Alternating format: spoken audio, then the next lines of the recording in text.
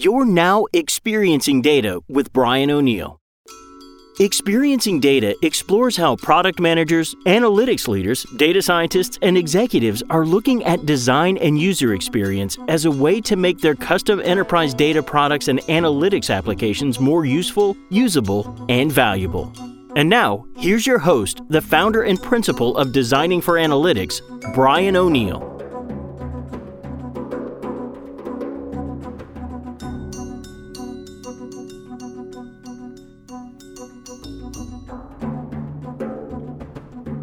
All right, welcome back to Experiencing Data. Today, I've got Murray Cantor on the line, who is he has several different titles in your work, but you're currently the chief scientist at Aptage Consulting. But you have a significant background in engineering and data science. So, can you tell our first of all, welcome to the show, but jump in and tell us a little bit about your background, Murray. Thanks, Brian. I'm really glad to be here. I've been around a long time, so that I'll try to keep this reasonably brief. Back in the early 70s, I got a PhD in mathematics from Berkeley. And since then, I've been really interested in the dynamics of innovative products and the dynamics and economics of innovative products and systems. In the past, I was an industrial mathematician at Shell Research. I was a project and architect lead in IBM Workstation Division, putting out AIX 3.0. Former chief engineer of the service organization of Rational Software. Back in the day, Rational was a leader in software development tools and processes. Rational got bought by IBM, where I became a distinguished engineer focusing on development governance and analytics. Since leaving IBM, I founded Aptage, which isn't really a consulting company. It's a product company that delivers services for R&D project and portfolio management. I'm also the chief scientist at Hale.Sports, where we're looking at applying precision medicine techniques to sports performance. And I'm also a consulting mathematician to Pattern Computer, where we're doing state-of-the-art pattern recognition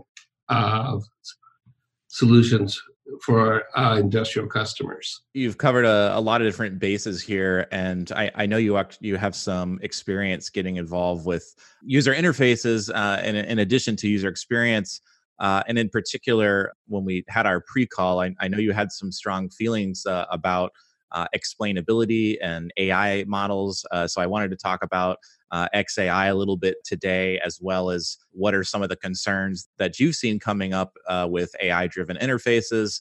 We talked a little bit about you've done some work with airplanes, if I recall correctly, in airlines, and so you know something about that. Obviously, there's a heavy part of your work that's not necessarily interface driven or in front of the customer. You know, the deliverables are not necessarily interfaces, but you have those in mind when you're thinking about the outcomes that you want. There's a customer, a person involved, a human in the loop. So what is your process when you're working on these very complicated systems, leveraging AI? How are you approaching the user experience piece and delivering value and making sure, you know, the math and the science and the technology is actually delivering outcomes? Like, tell us about your process. A lot of design principles are the same, whether or not you have AI.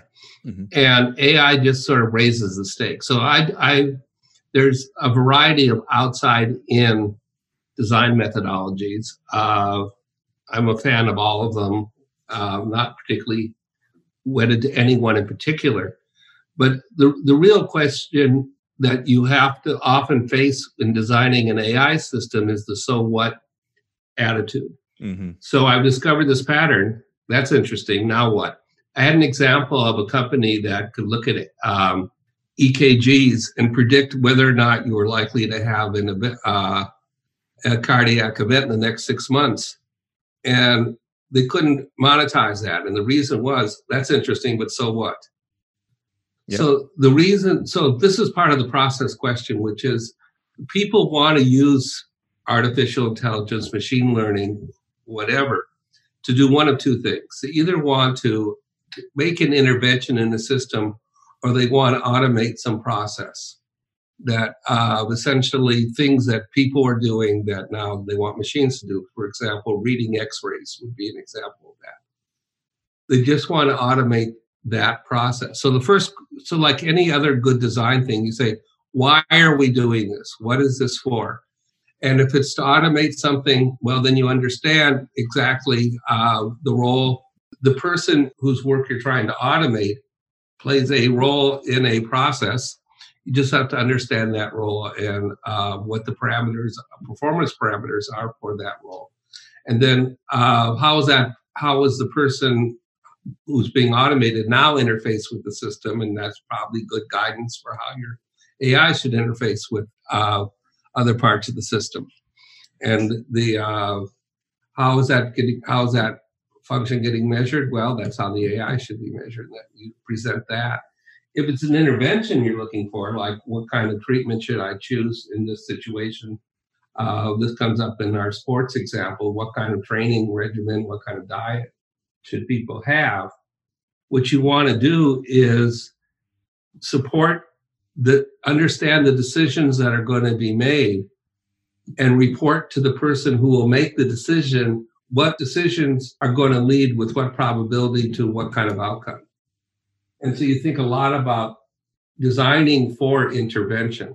This actually made me think of, I was at an event last night and you're talking about interventions with AI, and the speaker actually, he used like one of these scenarios, such as, let's say you have an AI that's doing image recognition and it's looking for cancer, at x-rays or some things, and it says, I think we've identified a cancerous growth here, and based on all the information, the recommended treatment is X, and the system is 75% sure that that's the right path.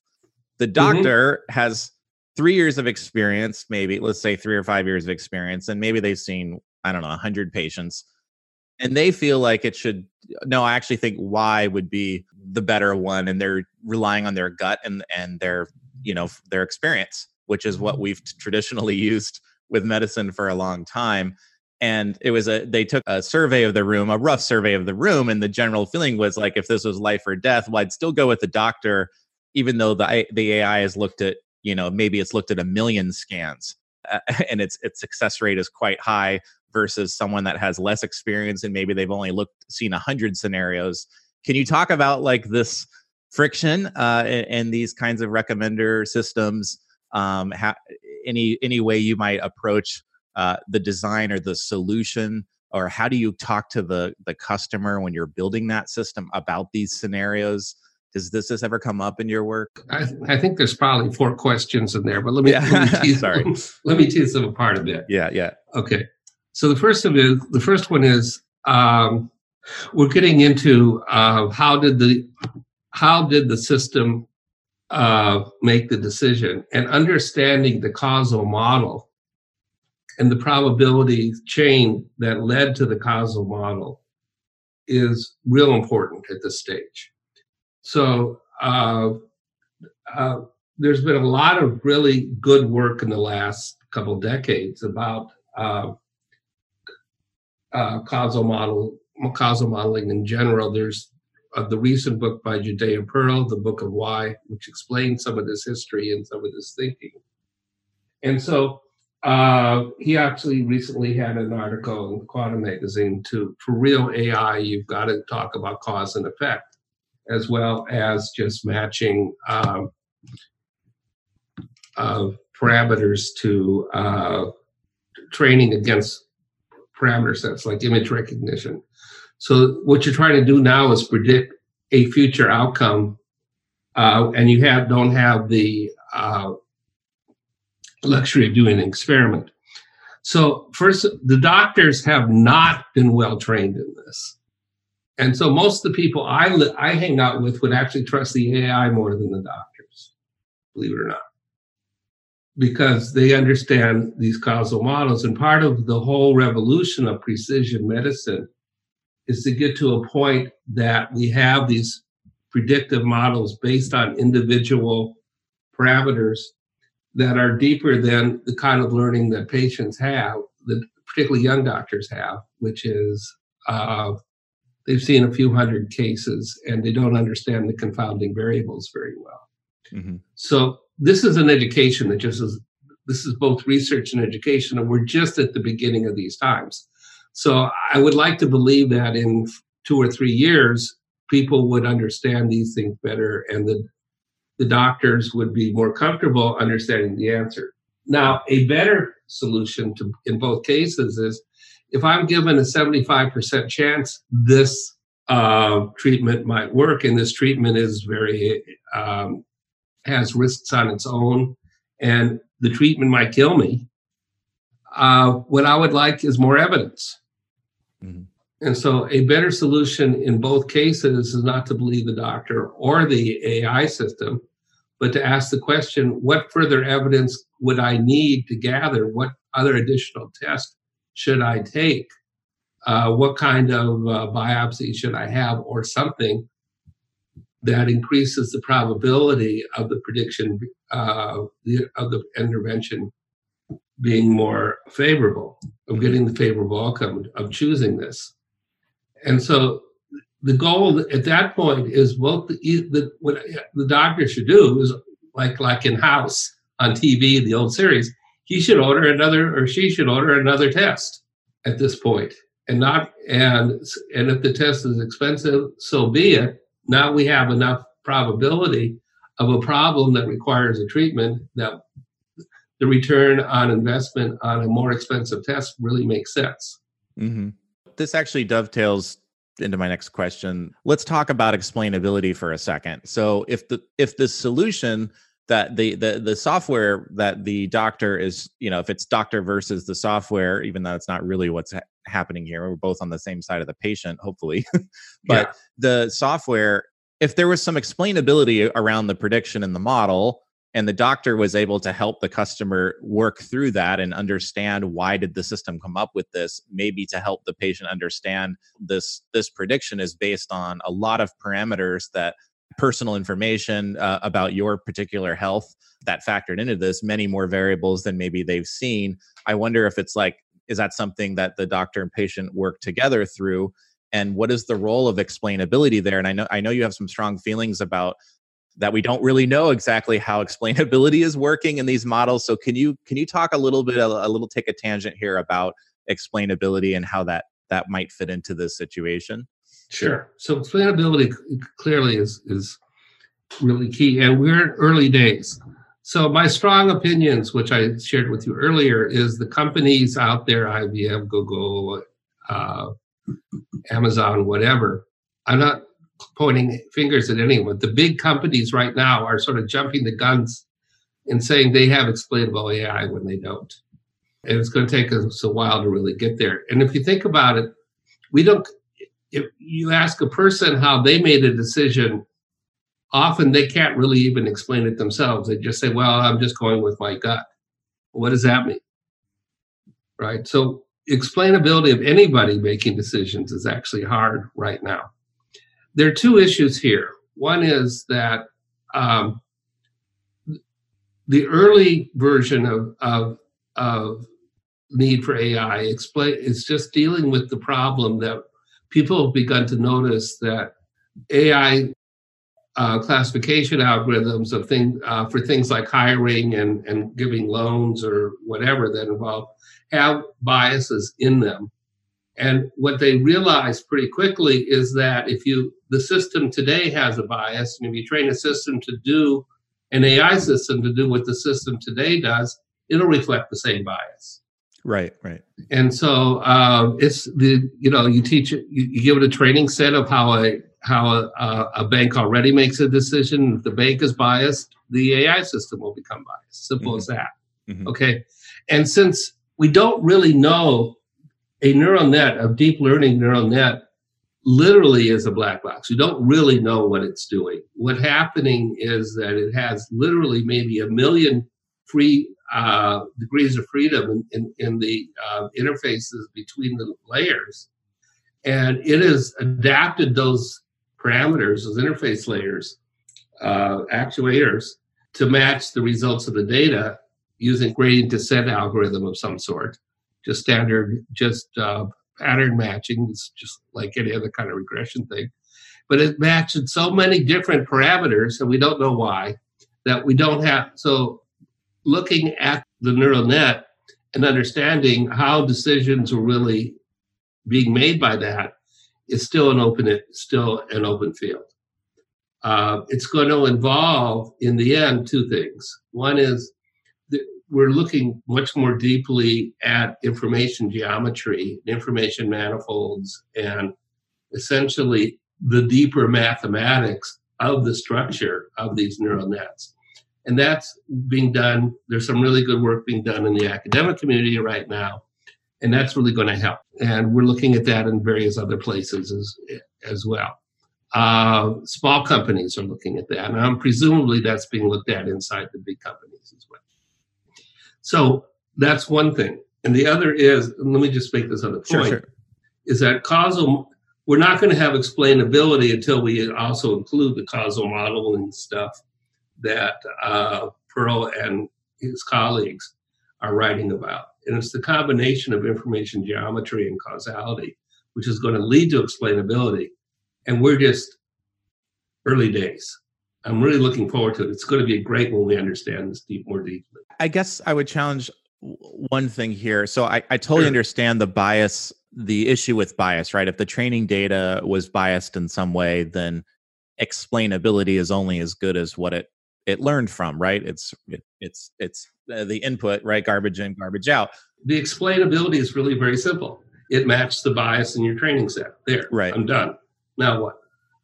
Right. So are you saying that because of this, I would say understanding the risks of bias that may be in the system to begin with, removing explainability, if you have a model that can take advantage of having explainability as part of the experience and the display that happens there, I would posit that it's net better than the complete black box situation, because there's probably times where when the explanation that is provided still requires human involvement, right?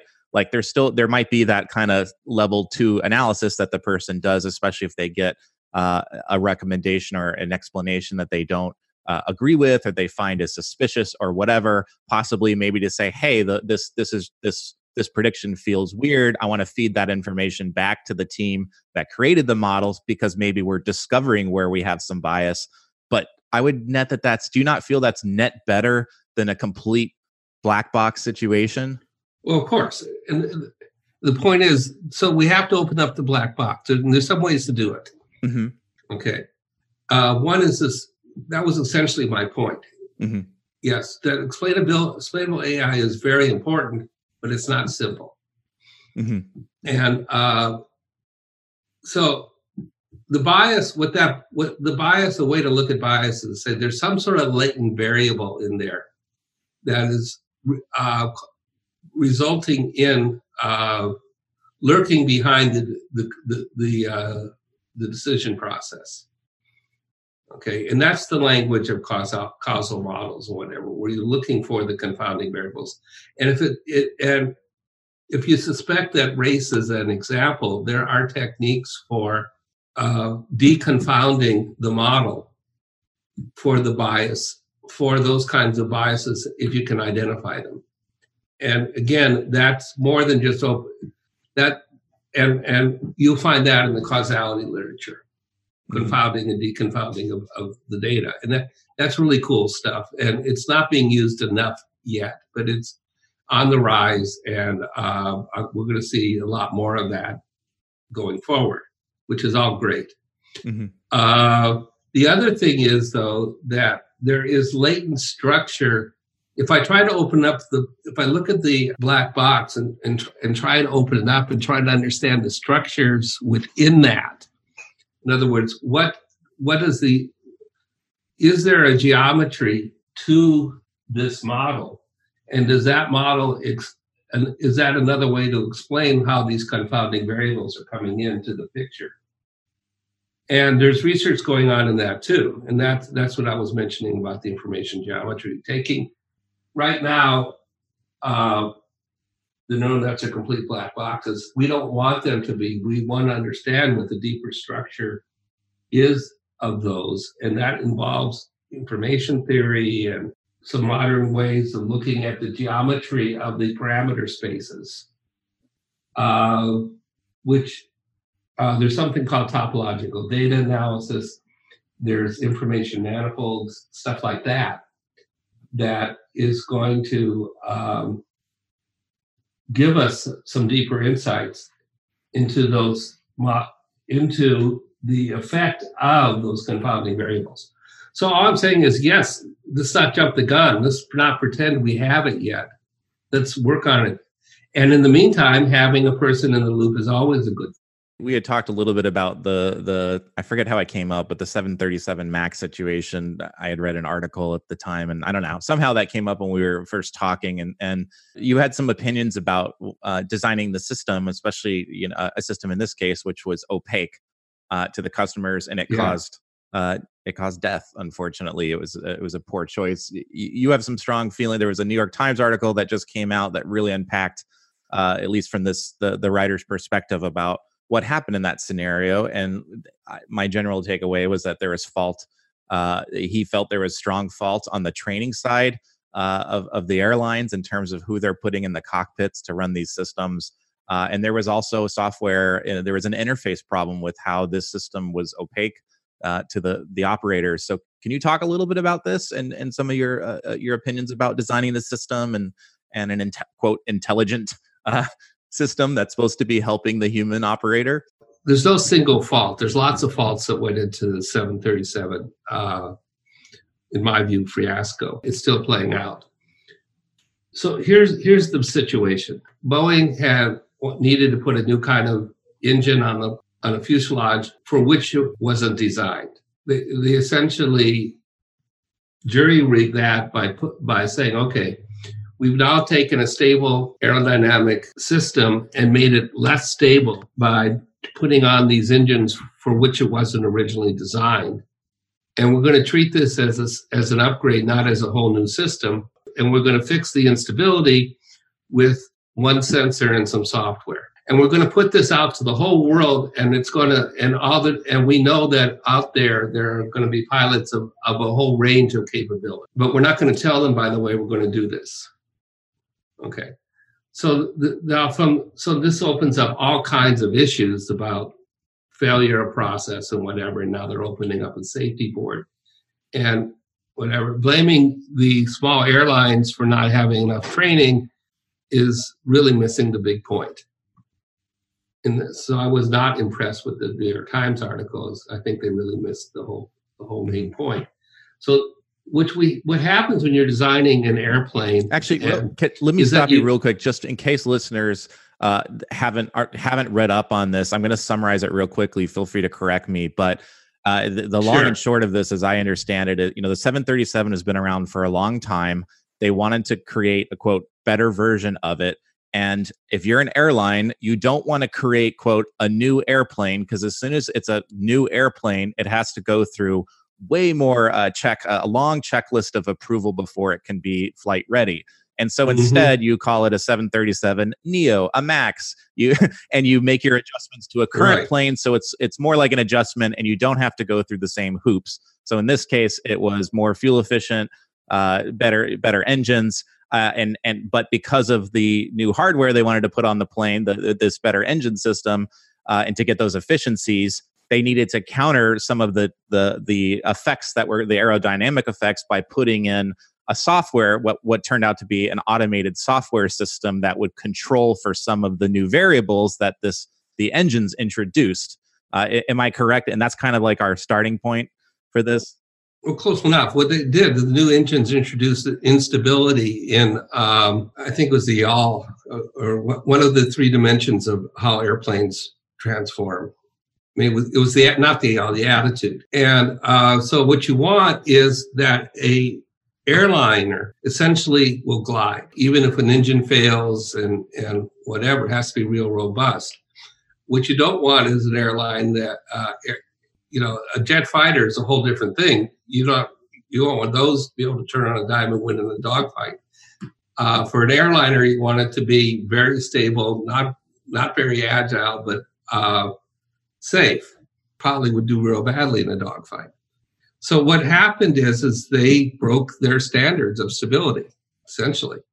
And they knew that, and that's why they put in this automated system, which was going to account for that by adjusting the flight surfaces. The problem. So now what we have is something a pilot would normally, if the plane is at the wrong attitude, that is, it's heading up or down incorrectly, you allow the pilot is supposed to detect that and make the correction and manually override it. And so what you have, the total system is a combination of the plane, its sensors, its software, and the pilot who's supposed to do the right thing under the right circumstances. The problem is, even what we can seem to have detected, even if these were, by the way, some of the pilots are pretty well trained who had these problems, is that they would do what they were trained, what they should have done, and the plane, they didn't know how the plane was going to react to those actions. And so the interface between the plane and the pilot was broken. A predictable action of a pilot led to a worse problem for the plane. Right. And the designers of the interface should have seen this coming, and they should have either put in very severe training things, which they didn't, or they should design a system for which, when it gets into instability, it essentially leads the pilots doing the right thing if it can. It turns out there was probably nothing the pilots could have done. In terms of interface for systems design, what you want is you imagine that the operator and the vehicle design are really together a total system which is supposed to be able to behave in some sort of effective, safe manner. And you design the interface to the operator in such a way that reinforces that. And you see that in like the modern cars with the lane keeping and the automatic speed controls on the highway and a whole bunch of other things that reinforce the right behavior of the driver. And eventually we're going to get to, even more and more autonomous driving, particularly on long haul trucking or something, where in fact the interface to the driver, there may not be any driver at all. But in the meantime, what you want is that the feedback loop between the driver and the vehicle is such that they both can play their role in such a way. So here's another example. Suppose you're in the air and you're about to have a collision, and the radar detects that a collision is imminent, and the right thing for the plane to do in this case is to veer upwards and to the left, because that's the convention. If two planes are about to hit each other, there's some convention about how they're supposed to change course to avoid hitting each other. You want the plane to do that automatically, and you probably don't want that overridable by the pilot. And designing that level of experience and interface, and you want the pilot to understand what the plane is doing and be comfortable with the fact that that's what's happening and be glad for it. Right? So you design a system like that. Does that make sense? Yeah. No, I understand what you're saying. And they didn't do that for the 737 Max. Yeah, I mean, it was unfortunate. I think the article is worth a read, whether you see it as a human, if you see it as a training issue, putting pilots in the air with not enough experience, or mostly software, or a combination of the two. It definitely. Go ahead. Yeah, I think blaming the pilots is just the wrong thing. The aircraft manufacturer knew the population of pilots they were selling this plane into, and they should have accounted for that.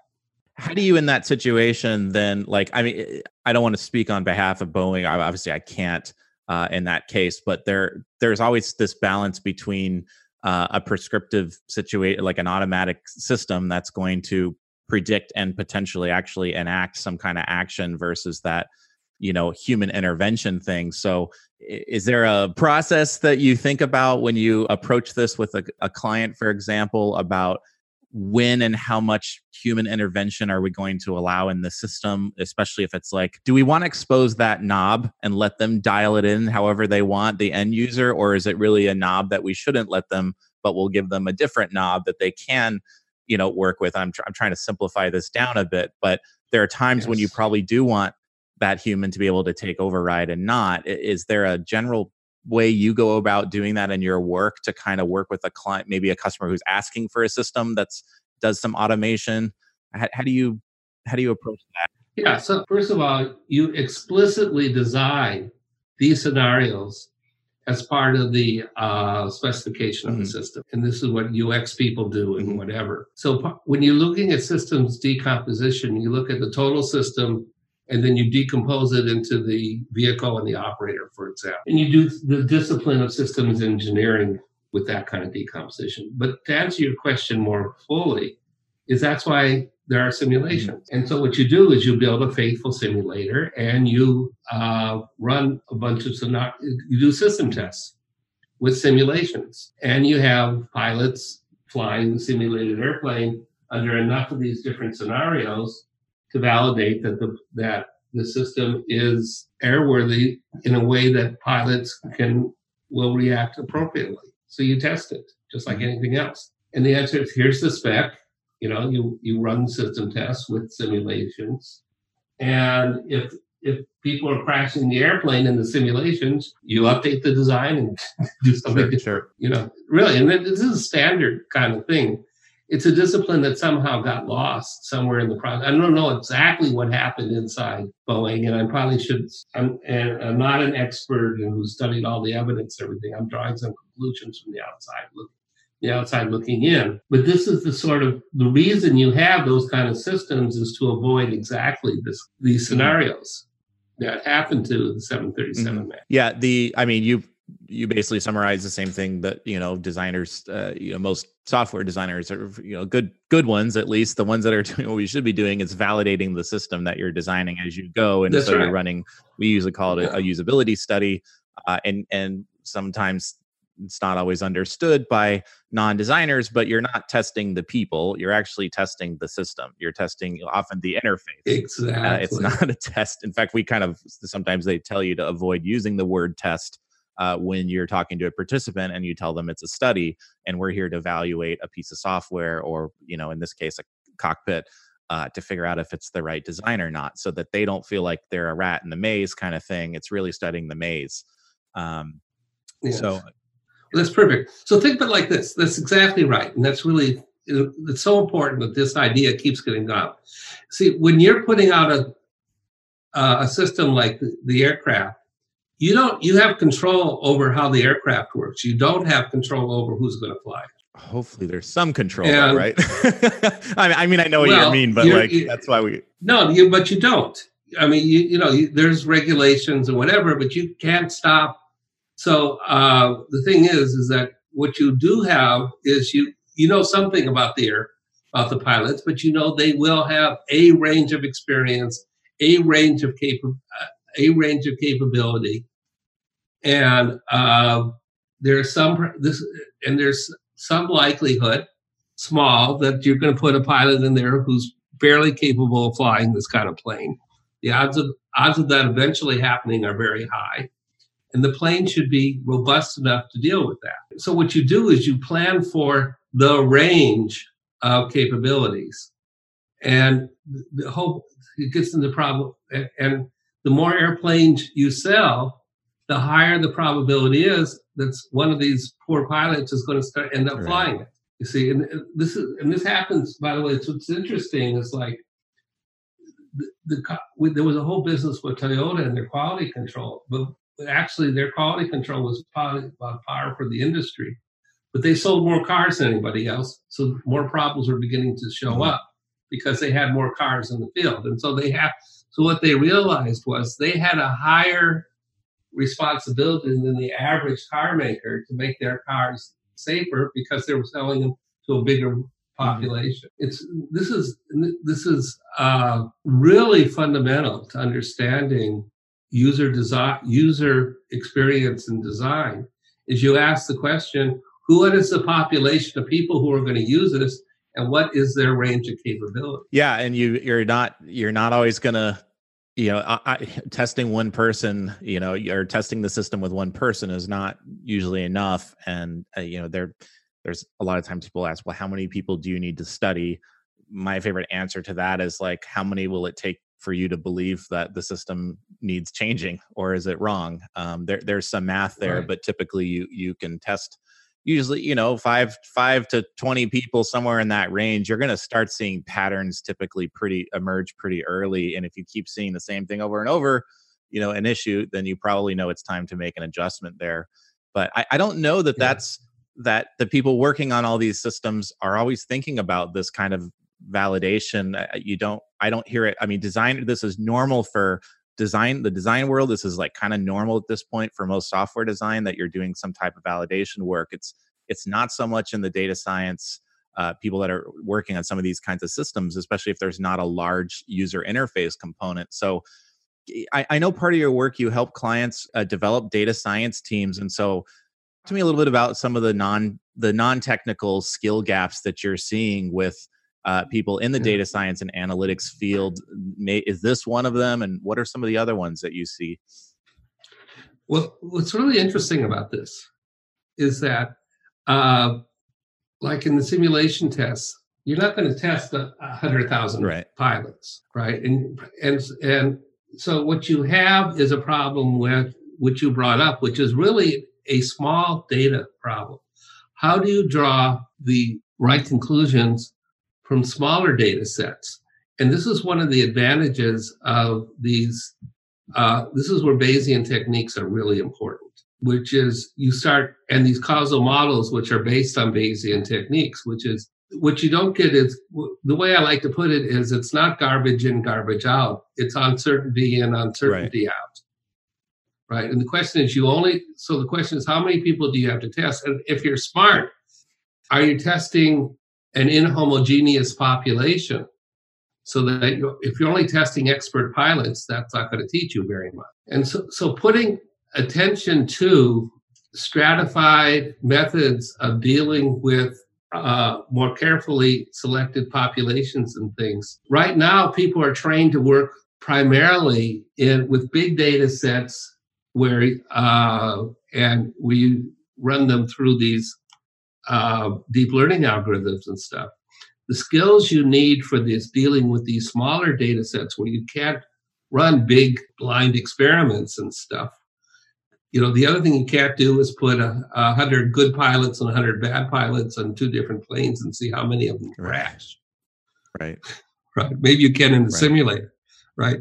But a lot of experiments you can't do. So training. So one of the things which we're seeing not a lot of yet, but there should be introducing causal models into these organizations where people have been trained in big data techniques is one of the things I find myself doing a lot. Is saying, okay, we don't have the data for that. So now what can we do with the data we have, or data we can afford to get, using more sophisticated probability theory? That's the first thing. So I end up doing a lot of that, because that's really all over. That's really all over the place. The second is what I just generally find is that there's a lot of, and I think this is just again sort of the maturity of the field. Neural nets and the like work better than we understand. We don't understand why they work as well as they do. But what happened is we just sort of got across some sort of computational barrier, and suddenly they started working because we made them big enough. Okay. And then we started training a bunch of people on how to build big neural nets with all the ad hoc techniques that are out there. And there's a bunch of ad hoc techniques out there. And people understand that right now, working in these various neural net environments like TensorFlow, whatever, is really just mostly a matter of trial and error for building and applying. Eventually, it's as much. I wouldn't call it an art, but a craft. It's not yet a science. It's like the early days when they were building engines before they understood what thermodynamics was. We're in that stage of the this industrial revolution we're going through with augmenting people's ability with machine learning.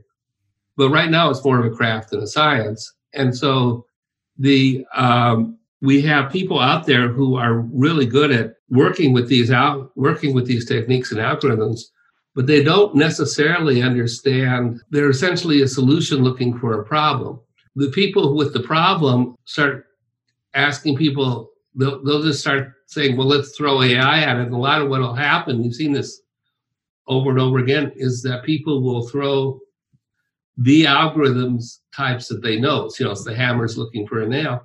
When they don't have the depth to understand that particular technique isn't likely to work with this kind of problem. And meanwhile, the executives don't know any better. And so getting to a point where we have senior data scientists who have the experience to know which of these various techniques and which of these variants of these techniques and how to pose the problem with the executives in a way that it can be answered. That right now is still an evolving capability in the field. And so I find that building, I think you do this in your own practice, is that having webinars where you sort of inform each other with the various stovepipe functions, learn how to collaborate and develop an answer that meets the business need and is still feasible with the kind of data they have. And the other thing that you often see is, I have this kind of data, it must be useful for something. Right. And I much prefer the other question is, I have this question, what kind of data do I need to resolve it? What kind of techniques? And how is that done? And maybe I need to be collecting different data than the data I have. So working, again, outside in is a technique that a lot of these people aren't taught. They're taught, here's your data set, do something with it. Not, here's my problem, what data do I need in order to do something to get what I want? Yeah, this problem, I hear this a lot. My perception is that I feel like business stakeholders sometimes think like, if I hand the data warehouse to a data scientist, they will go look at all the stuff that we have in there, and then they will tell us what kind of magic we can create from it. And their perception on the other end is like, I'm waiting for you to give me a great problem, and I'll let you know what data we need to solve it when you hand it to me.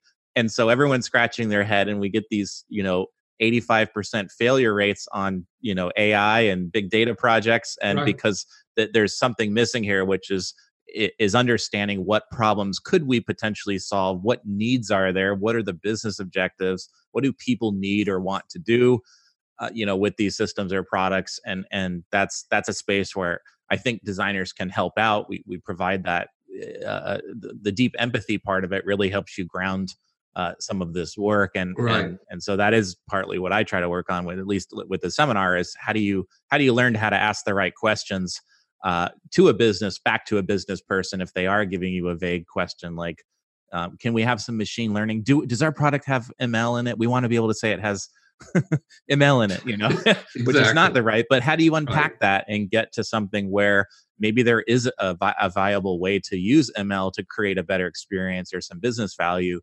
but they don't know how to ask the question yet. So back to what you were talking about with like the skill gap here, is it the situation where the young data science talent only knows how to use I'm looking for places to use a random forest classifier because that's what I learned, or it's they do have a wide enough technical knowledge about the different types of algorithms to use, but they're not asking the question, like they're going in with their favorite one to use or the one they know the best about because they're not really sure how to use the other ones, so they try to shoehorn it in to every problem they see. Is it a lack of technical and the soft skill piece to figure out the problem space, or can you unpack that a little bit? Well, first of all, of course it varies, right? But I've seen people, you look at these books that say learn TensorFlow in a day.